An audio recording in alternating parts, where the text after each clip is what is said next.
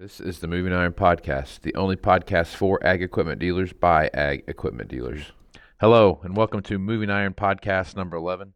On this episode, I'm joined with Matt Housel, Remarketing Manager at Wade Inc. in Grenada, Mississippi. On this episode, Matt and I are going to talk about what he sees happening around the country as well as local markets that he sees down in Mississippi where he's at. Matt, glad you could be on my podcast. Thank you for having me, Casey. How are you this afternoon? I'm doing pretty good, buddy. So before we get started, I always like to get background on the guys who I'm talking to and about their dealership and just a little history there. Well, Casey, we are a 12-store John Deere dealer in Mississippi. We have 7 locations in the Mississippi Delta and 5 locations through the eastern part of our state. Wade Incorporated has been in business since 1909. So we've been around a few years. Okay. Which did it start out in 1909, and how many stores did it start out with? I mean, of course, one, but I mean, over the years, have you had just a recent expansion into your 12 stores, or has those 12 stores been there for a while? The most recent expansion's been we acquired Hernando in 2015, December 2015, and then in 2010 they bought 4 stores, which was AgriTurf, which where I come from. I worked for them for 5 years or so before I worked for Wade. So most recent 2015 and 2010 would have been a 4-store acquisition. I gotcha. Okay. So what's a little bit of your background then? So how long have you been a remarketing manager, and you know, how has your roles changed over the course of going from a 4-store dealer group up to where you're at now? Well, I started out in a 4-store group 2005, graduated college, and went to work in the John Deere business. Kind of worked part-time before I graduated, did a little bit of everything from sweeping floors, putting up parts. Got to where I was helping on the parts counter. Eventually rolled into kind of like a service clerk deal. And then started selling a little bit here or there. And really got a good start with the AMS side of it when it first come out. Did that and kind of sold a little bit too over in Columbus, at our location in Columbus. And then in 2010, Wade went to work for Wade when they bought us out, and I went to AMS full time, and I did that for about 4 years, full time for them. Basically covered their whole state. At the time, it was 11 stores. Me and another guy did, and then roughly 2014, 15, all the years starting to run together. I don't really go back and look at it. They offered me the job of remarketing manager. They saw that we had a need for somebody to manage our used equipment and keep up with the market and everything else. So I've been remarketing manager from about 2014 to now. That's what I currently do. Yeah, and Matt and I talk a lot on the phone, and I always enjoy our conversations because our areas are so dynamically different, and that's what I like talking to them about. They're just the dynamics that go on there. So give me a little bit of what the crop mix is in your area as far as what you service. Well, we grow corn and beans and cotton, rice, a little bit of peanuts, got some sweet potatoes. One store is really big in sweet potatoes. It's our Vardaman location. Of course, we got hay and cattle, some poultry, and catfish. So we got our hands in a little bit of everything. Yeah.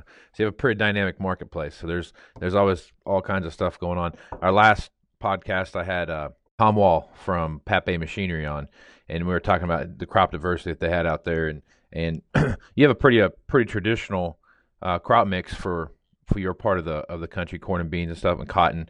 And but rice production, that's one of those that I've always found to be very, very intriguing, and the types of machinery that you have to use to off that. So talk a little bit about your rice production and the machines that you use to produce and harvest rice.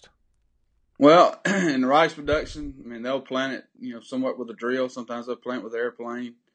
and then they'll come in and put some levees up. A lot of things going to straight levees now, or is straight levees, and they'll maybe get to spray it, but probably not. And then they'll flood it, and it basically sits there until it puts the head on, and then they as soon as it starts getting the head filled out, they pull the water from it, and it dries out, and then they typically harvest it with a S670 combine, S680 combine. Just depends on what the farmer wants as far as the capacity on the combine, how big they want. It's just rice. I mean, I can't really tell you. I'm used to it, I guess. Right, right. And then the other one that you had in there we were talking about the other day when we were on the phone was your sweet potatoes. So go through a little bit of that and how that whole thing works. Well, if you've never seen sweet potatoes grown, they actually take sweet potatoes and they'll dig a trench and take a buggy with a conveyor on it, and then they'll convey a whole bunch of sweet potatoes out, and then they'll cover it with black plastic. And they usually do this in first of March, end of March, April, when the weather's going to be fine.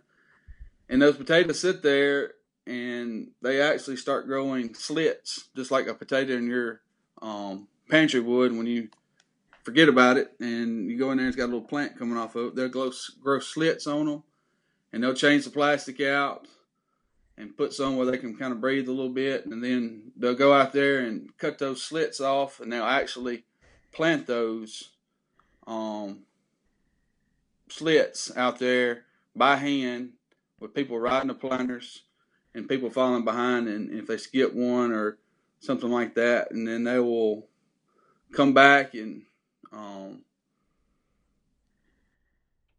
cultivate them, and then and then basically the potatoes will grow over the middles, and then they'll come back and either harvest them with a digger, which is like a 2-row digger, and they'll convey them up, and people are riding on the trailer, and they're sorting them based on the size and which ones they want. Or they'll invert them, and they'll have what they call bucket crews come out and pick them up by buckets and take them out to a trailer that's got all the potatoes riding on it. It's a lot of labor intensive process. They plant and harvest 0.5 miles an hour, so the IVT transmission is a really big seller over there for us. That is crazy. It's that labor intensive. That's awesome. But it's one of those things I'd like to come to Mississippi just to check out. So that'd be all right. You need to come, and probably in a few weeks they'll start harvesting them. I'll come see those crappie you keep talking about. Yeah, we got some big crappie too. All right, man. So let's jump into your local market here real quick and kind of get a feel for the economic side of it. I've been talking a lot about auctions over the last couple of weeks here, and how are our local farm auctions and then the bigger regional auctions, how are those affecting your business right now? Well, I see the local auction or an auction in general, whether it's here local or whether it's through Ritchie Brothers or an online auction or whatever. It does have an effect on us to a point, but then it doesn't. A lot of times, especially with a lot more cotton that we have planted this year, you got a guy that needs a second or a third tractor. He's usually looking for a cheap tractor, kind of high-hour tractor. And that's where it can affect us a lot, because a lot of times we do not have, a 6,000-7,000 hour tractor that they can use kind of as a third tractor if they need it. We are, got a lot of 1-year-old stuff. That is one place that hurts us. But on the other side of it, you have a guy that's, looking at your cash flow as far as, leasing. And I know we're probably going to talk about leasing here in a minute. But he's looking at cash flow and don't want to spend $70,000, $80,000, $100,000. He'd rather do that over a 2 or 3 year time span. We still can lease a few tractors and stuff like that too. So how is the what are some of the surprises you see out there right now? I mean, as far as auction goes, are you seeing markets? So in your opinion, do you see a certain equipment group that has come up in value or going down in value, or you still seeing some stagnation across the marketplace? I mean, what are you seeing out there as far as auctions go? Well, I mean, we have a lot of our auctions this time of year down here. You don't have a lot of auctions. I mean, I think the next big auction that we're going to really watch will be the one in Sykeston, beginning of August. Hmm. You know, a lot of our auctions around here happen in the wintertime. Um, Not a lot of big auctions that go on. I mean, a lot of guys that they're going to sell out have already sold out, and they're usually their auctions going to happen in December, January, February time frame. So as of right now, we don't really have any auctions, big ones to consider as far as locally. Okay. Are you seeing more guys in your area that are um, generationally where you're seeing more guys retire than you have probably over the past 3 4 years, and that's you're seeing some maybe those sell bills are starting to pile up for the September, October, November, December run, or are you seeing pretty much the same stuff you see this time of year anyway as far as sell bills go, 30 40 days out? Well, about a year and a half, 2 years ago, man, it seemed like there's a local auction, whether it be in the Mississippi Delta or on the east side of our state. It seemed like there's one about every 2 days, where guys, your older generation farmers had I guess then hit it a lick and figured that's the best they're gonna ever do in their life, and they said, well, we're fixing to sell out and go on and do something else, which they very much deserve the right to. Or they are actually changing hands, and the younger generation is going to take over. Um, not seeing that quite as much. Didn't see a lot of it this year. Really, about a year and a half, 2 years ago, that was really very common down here, but haven't really seen a lot this year. Yeah. So, what are some of your kind of looking at your across your landscape?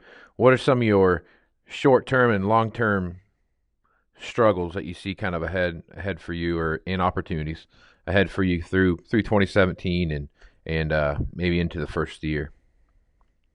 Well, I guess you could say I don't really look at it as I look at it as a struggle as always an opportunity. That's just my mindset. Is I guess because you're gonna struggle, you try to make the best of every struggle you have to make it an opportunity. That is, what I think about how I think about it.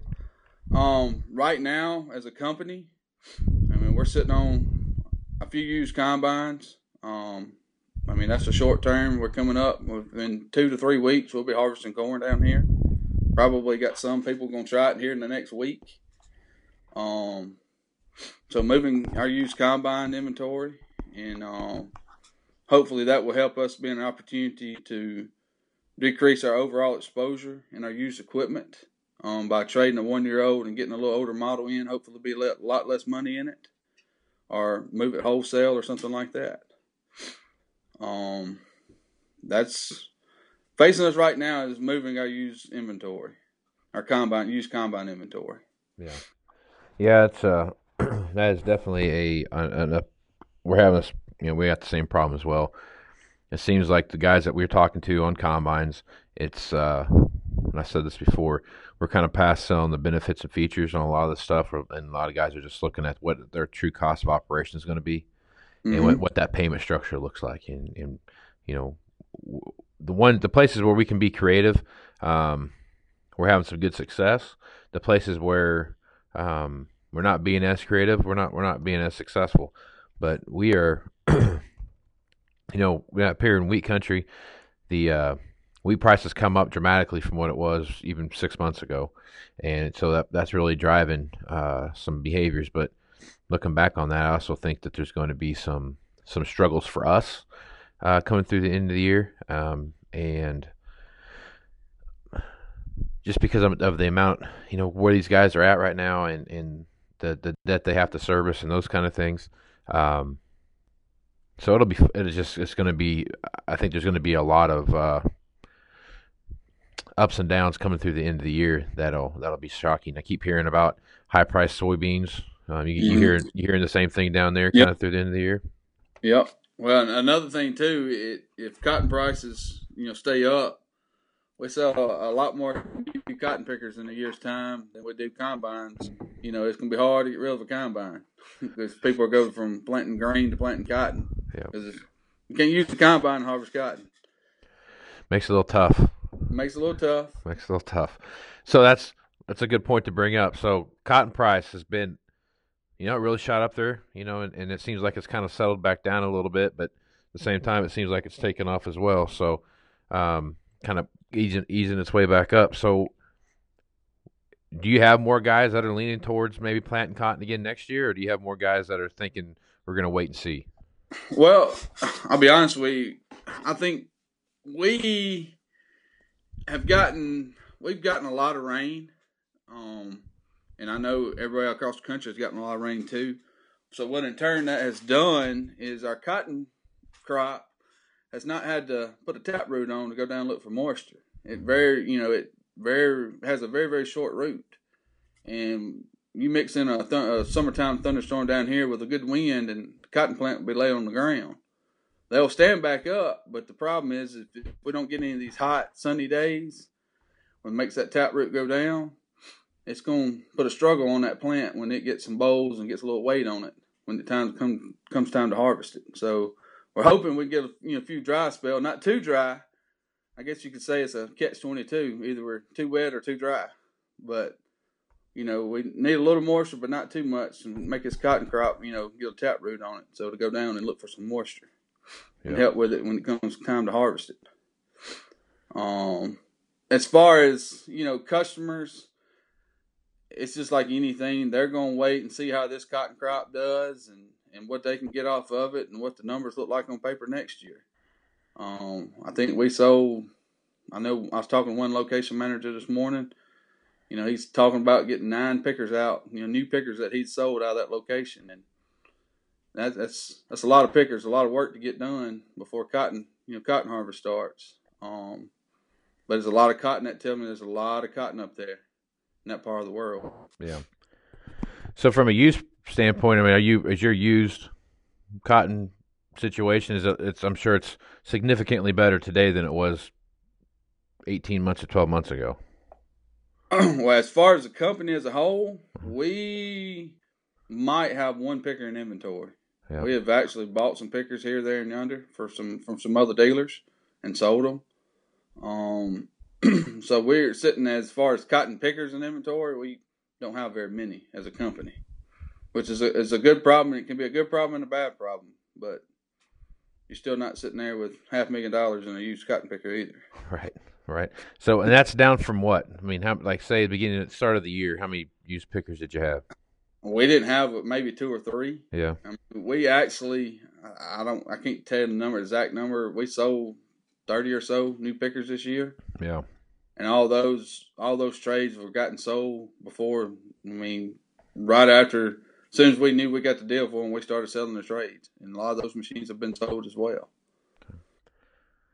Well, it seems like customers now are really concerned about cash flow and risk management more than they probably have been in the past. And obviously, because on-farm income is a third of what it was 2 years ago, 3 years ago. So, I mean, obviously every penny counts now. How have you used leasing to kind of offset those cash flow and risk management conversations? Well, about a year or 2 years ago? About 2 years ago, probably, or a year and a half ago. Like I said, all these dates, all this time starts running together.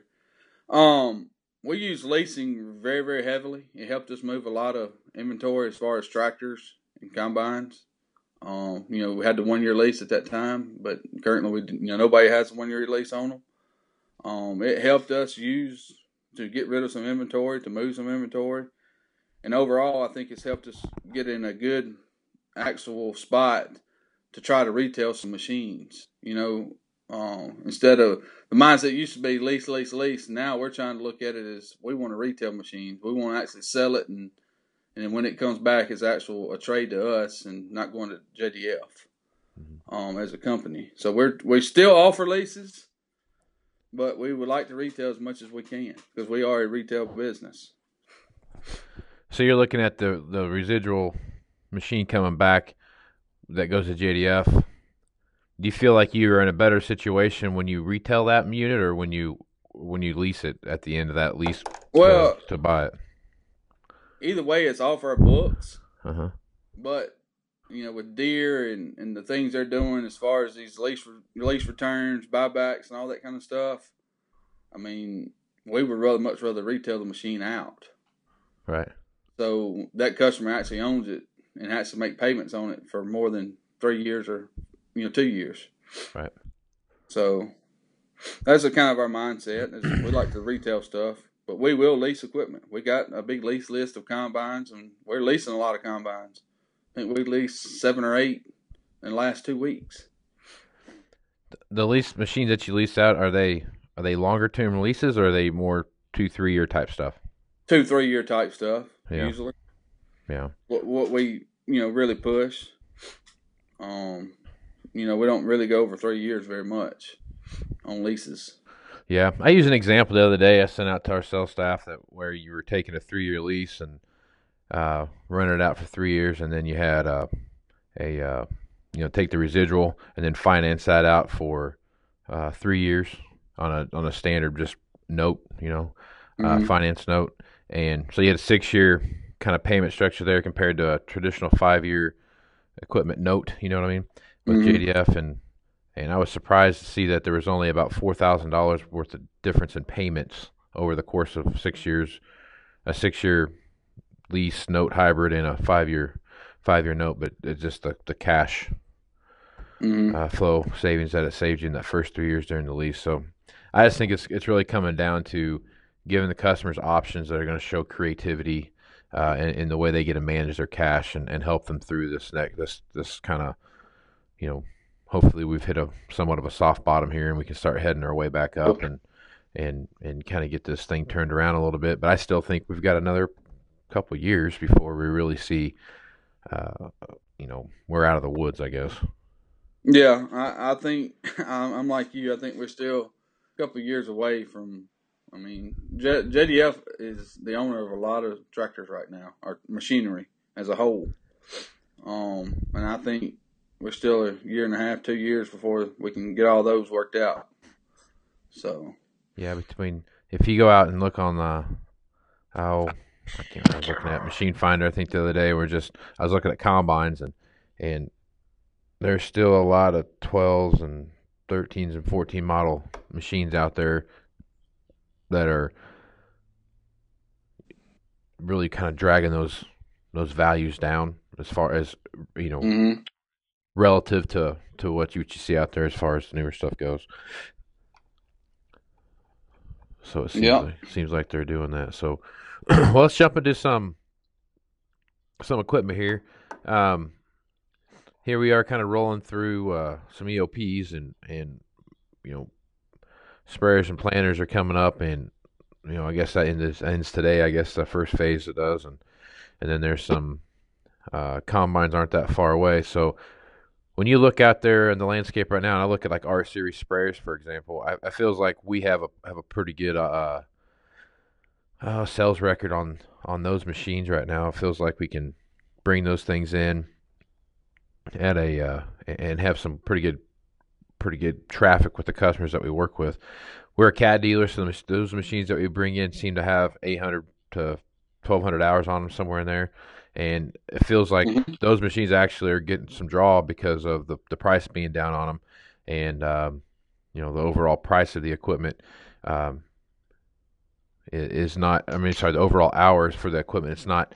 Um, Farmers are not necessarily walking away from those hired units now. They're kind of looking at them because of the technology they can get into, as well as the newness of the machine. You seeing something similar down your way? Yeah, I mean we're as far as sprayers as a company, we're sitting pretty good. We got some new sprayers ordered. Uh, but like I told somebody the other day, the more that they grow cotton, for some reason we sell a lot of sprayers. I don't. I guess they got to make a lot of trips across it. So if you got an older machine, got a few hours on it, they want to upgrade it because they're nothing to put some hours on it. I think in our used inventory right now, we got 2 sprayers as a company, which that's pretty good for us. Um, I think one's a 6700 and the other one's a 4730. So we really don't even have an R series sprayer, but we're fixing to be trading for some on some of our mud deals that we're doing this year. Right. Um, but I don't think we'll have a problem with selling them because I think you know I mean down here you have your co-ops and stuff that do some spraying. You have some custom guys, but a lot of the farmers down here own their own rigs. Well, so that helps actually sell a lot of sprayers in this area. Yeah. So they don't, they're not dependent on somebody else that's going to spray their crop. Yeah, and we see the same thing up here. Our co-ops are getting the machines that they are running seem to be getting more and more hours on them, and of course they're getting the bigger and bigger machines now. Especially the 120-foot boom is something now that they've just kind of the R4038 with having the 120-foot boom on it since they've rolled that out, and um, has has been a bigger seller for us than even the typical. You'd think the bigger machine like the R4045 or something like that would be a bigger preference for our ASPs, but honestly, it's really been that R4038 that's been driving that marketplace for us more than anything. Similar in your area where you're seeing more of that 1,000-gallon machine being a Well, top seller for you. typically, we don't sell anything with 120-foot boom down here. I think we Okay. sell one machine as a company. Ours is a lot of 90, 100-foot booms Okay. machines that we sell. They like the stainless. Some of them like the stainless steel tank. Some of them like the poly tank. But probably one of the bigger sellers for us down here would be the R4023 or 4630 because they like that lighter type machine. Mm-hmm. That you ain't got to worry about getting stuck. When it rains and stuff like that. So we sell a lot of the. Well, I think we actually sold a bunch of 4630s when they first come out. And the R4023s, they just rolling right into them. But we do sell your 4730s, and probably a 4830 will be the least that we sell of down here. I got you. Equivalent to that. Yep. So looking towards the end of the year, do you feel like um, your used sprayer market? I mean, you're going to start seeing some of that stuff kind of come in here as the newer ones get delivered here towards the end of the year. That used marketplace, you feel like you have a pretty strong marketplace for the used coming in off those new sales? Yeah, I think we'll really have a good marketplace for them. We still got guys that's going to be running the 4710s, 4720s, so Right. still got them out there. So that's some potential customers for us to go to and try to upgrade them. Yep. And if it's a good clean 4710, there's still a market for it as well. Yeah. Yeah, I think we have as many guys call about 10 and 20 series sprayers anymore as we do anything else. It seems like a lot of guys that have pool types in our area like go out and look for that cheaper $50,000-$60,000 something to kind of replace that pool type one if they're going to upgrade. Mm-hmm. Yep. Well, we don't have a lot of pool type in this area. Yeah. A lot of self-propelled machines. You're lucky. You're lucky. All right, man. So next thing on that list, in that same vein, as far as EOPs go, planters. I'm kind of bullish on planters this year. I feel like that's the one machine that we have in our arsenal to go talk to guys about that has such a dynamic differentiation compared to what you're trading in, and quite frankly, what we're selling up against. I feel like that planter is going to be a hot commodity. That being said, you look at some of these planters where you're going to be having $100,000+ trade differences, that are going to come through there, and that to overcome that. But I really feel like if you really understand how that planter works, how the Exactamerge works, or just the electric system on the ME5E works, I think you got a pretty good planter there. What are you seeing down there as far as planter sales goes, and what are you seeing as far as used planter sales go? Well, now when you talk planters to me, Mm-hmm. we don't sell a lot of the pull type planters. We sell a lot of your 3-point hitch planters. We do have one location that sells some 1790s, Uh-huh. Or 1795s. So when you talk planters to me, I think of a 3-point 1725, 1720 Yep. planter, 12-row 38, 12-row 30, 3-bushel hoppers. I think our marketplace down here is going to be really good on them. We're kind of in a cycle with our guys. I think about 3 years ago, we sold a bunch of new planters. And coming up in 18 will be the last year of that 3-year cycle they run them. They typically run them 3 years. So this coming up year will be the last year that they run them. We have got a few new planters on order. But we probably will sell a few more by the end of the day, because today is the last day for the EOP on them. But I think we're going to be sitting pretty good as far as planters. as a company. I think we got 2 in inventories right now. Some 3-point hitch planters. Yeah, I think we have a planter in our entire inventory, and it's a 1770 if I remember right. But we've got we got plenty of stuff going out there. We got plenty of activity on them. We got a lot of guys pricing them. Um, we've got a fair amount of new ones sold, so I'm pretty excited about what's happening there. And then you know that back end pressure there, just like every other thing we do in this job, you don't know if you're right or not for the next 9 months or so. By the time spring rolls around, they get that new one delivered, and we got to sell that used one. So, um, but yeah, so I'm pretty optimistic about planter sales. I mean, I am too. I mean, I think the upgrades that Deere has done to the 1725s, we're starting to see some want as far as planting corn at that. They got the exact merge I think on the 1725s. Mm-hmm. Um, I think there's some people seeing that. I think we run a prototype of one, and there's some customers that really like that idea of planting corn. They just don't know how it's going to work with the hill drop cotton that we plant. So, that's just one question that I'm sure we'll get an answer to it. So, but I'm pretty excited about the planters too. As a company for us as a whole too. Yeah. Yeah, there's going to be some good stuff come out of that. I think the used marketplace is actually going to be more dynamic than what I'm really kind of thinking about. But I worry about the back end side pressure coming in on the used ones we have coming in, and what that looks like and what they're going to be trading in on and stuff, because it's been a while since we sold some planters. I'll be honest with you. It's been 2 or 3 years of not very many. So there's a lot of guys out there that have some older ones that are going to be coming in, and hopefully we have, we had 1 year in there where we sold like 50 new planters, I think in 14 or something like that. So we have or 13 maybe even. But anyway, that was on the tail end of that good year. Oh man. Of the good years, that's something I haven't experienced in this job yet. That was back in the day when you could dial a wrong number and sell something to somebody. It would just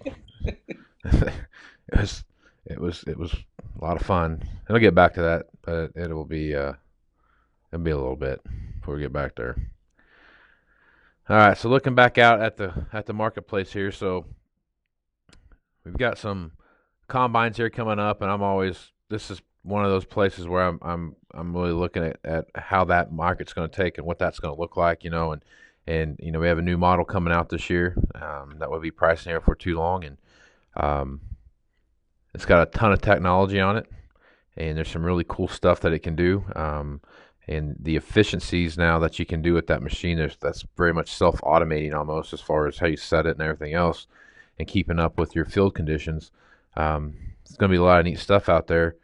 But when I look at how we're going to have to trade to move into those things, it's just it's kind of a crapshoot on what that market looks like. It does feel like that the 16 and 17 model years, there's not that many of them to get out there. So it seems like there's somewhat of a premium out there in those machines, but it's still relative to the price of a 12, a 13, and a 14. So what are you seeing as far as combine market goes? Well, I think for us, I mean, you'll know what the combine market is going to do within the next 30 days, because I mean, you're going to have people shelling corn and cutting beans down here. I mean, I don't know how far y'all are out from starting. I mean, we'll about be done shelling corn and cutting beans by the time y'all start, I'm sure. Yeah. We'll know what the market's going to do down here. I'd say, like I said, in the next 30 days. I just think it just depends on, what kind of crops out there. And, I mean, a lot of times down this further south, if we get a tropical storm or tropical depression, we can sell a lot of combines really quick, because those guys want to get that crop out before that storm hits. Right. I think it was in 2010, 2009. Down here we had a bunch of rain, and I can remember we were over in Columbus. I was working in Columbus at the time, and guy from Cleveland that I work with now, he was calling us every day asking if we got any combines, because they were basically, as soon as one guy would get finished, they'd come write a check and pay for the other one and take it to another field to get it out. Yeah. But I mean, that's all depending on the weather. I think the market could be good in spots and bad in others. It all depends on the crop and what the mindset of that farmer is and what he feels is out in that field. I think we'll be fine. We just gotta move some of them. Yeah. What are you hearing right now as far as any kind of like early yield reports? Does it seem like there's going to be a fairly decent crop, or is it kind of no one really knows yet till they get in the field type deal?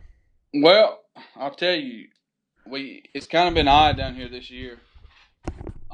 We've had the perfect weather to grow a corn crop, and not so perfect weather to get a cotton crop started, because we were very, very wet after they got planted, and corn needs a lot of moisture.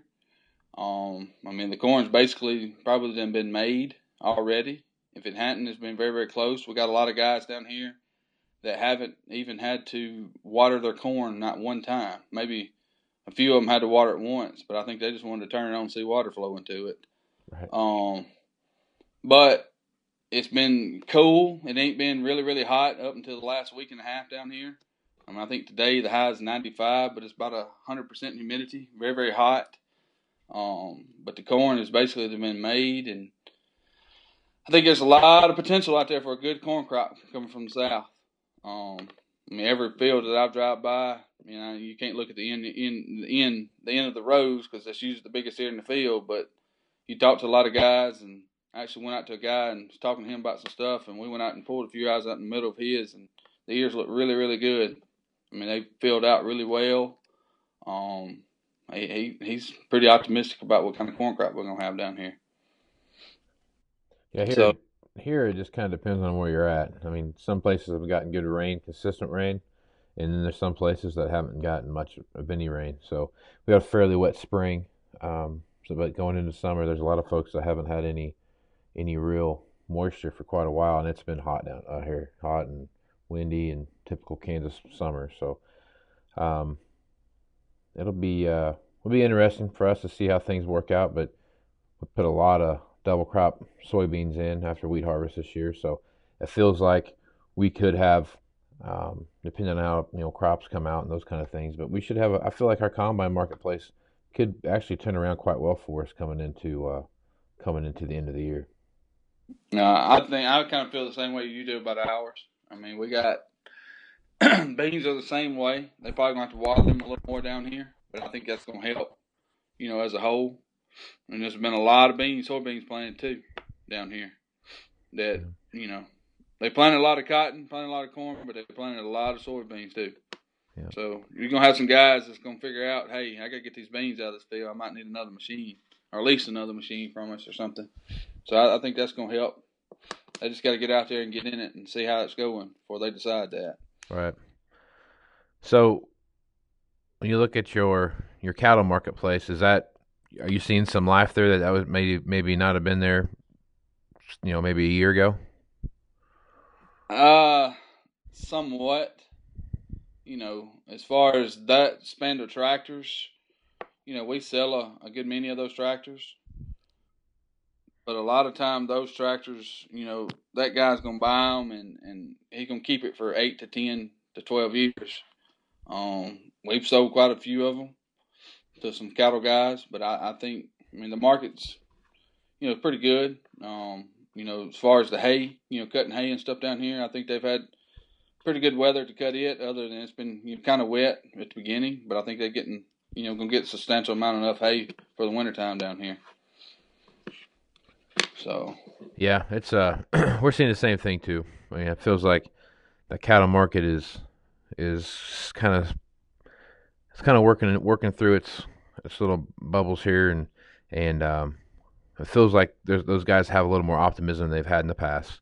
In our tractor sale, we got a big deal with the state of Kansas as far as mowing tractors and those kind of things go. So those things come back in on trade. We're trying to remarket those back to the used cattle guy, and kind of like what you said, we don't have very many guys that come buy a tractor every couple of years or every year, whatever. They're going to take that machine. They're going to put 5, 6, 7,000 hours on it, and you know, run it for 2 or 3 years or 5 to 8 years, and then look at trading something off. So Yeah, yeah. We kind of had the same deal with the state of Mississippi as far as MDOT having some, some tractors to sell. We worked through those pretty quick. Was pretty happy about with those, and some of those did end up with some cattle guys. Adding some loaders to them, Gabriel yep, 4-wheel drive tractors. Those guys seemed pretty happy with them. yep. Do you guys order those in so they're loader ready when they come back? That's exactly right. We order them Yeah, loader ready when they come back, and you can stick your loader on there and yep. go at it. That's how we do it too. We spec them out the way we need to have them spec so we can resell them, and they're all load. Having something loader ready is really an absolute must when you start selling those tractors. No, there's no doubt, especially for the end user that's going to be Yeah, using. They're going to want a loader. yeah. Not too many of those guys don't want. They're gonna buy something like that to not be a loader tractor. Yep. All right, so let's take a look at the macro level here. So talked about your local marketplace. So looking out towards the end of 17, as far as the overall economy goes, what do you see kind of big picture, kind of across maybe the whole southeast and maybe your region? What do you see happening down there? Well, I think it all depends on with harvest. If we have a good harvest, I think things will be. Beginning of this year, you had some farmers that were kind of singing the blues. But I think, with getting the corn planted, it looks as good as it does, and the bean looks as good as it does, and even with cotton might be struggling a little bit, but I think it's going to turn out fine. I think, if we can get it all out, I think we'll have a fairly good shot end of the year. I think it's, a lot of farmers down here are really anxious to get out in the fields and get all their stuff in just to see what they got. Yeah. And you know it and I know it. If they make money, they're going to spend a little bit of money. Yep. Whether it's upgrade a machine or do some service work. So I think we're going to be fine. Some things that we're trying to do as a company, we just want to try to keep our aged used inventory down. We really concentrate on things once they hit 270 days old as a company. Like I tell them, I said, I don't like birthdays. The only birthdays I like is when my wife has a birthday and my kids have a birthday. I don't like when a tractor or combine or anything has a birthday because that's not good. Yeah. But I think as far as a company, I think we're sitting fairly well as far as our used inventory. But as I say, it's a steady work in progress. You got to keep working at it. If you get relaxed, you're going to get behind. If you get behind, it's going to have to work even harder to catch up. Yep. So you got to stay on top of it. It's amazing how little a machine cares about if it stays at your place or somebody else's place.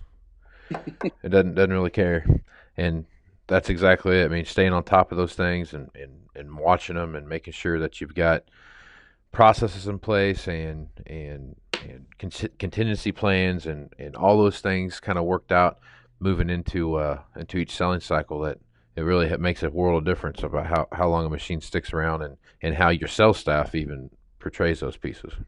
Yeah. I know a lot of our salesmen have gotten really, really good about communicating between each other, whether they're email or text messages. A lot of times they'll go look at this and they'll ask what their counterparts, what they think about it, and then of course I'm the one that I don't set the value on it, but I help set the value what I think it should be. And of course I'm usually always the bad guy in the bunch because I'm always the lowest. But like I tell them, I'd rather be the lowest guy than being really, really high and you put a bunch of money in it and we stuck with it for a year. Because then you're really not going to like me. Yeah.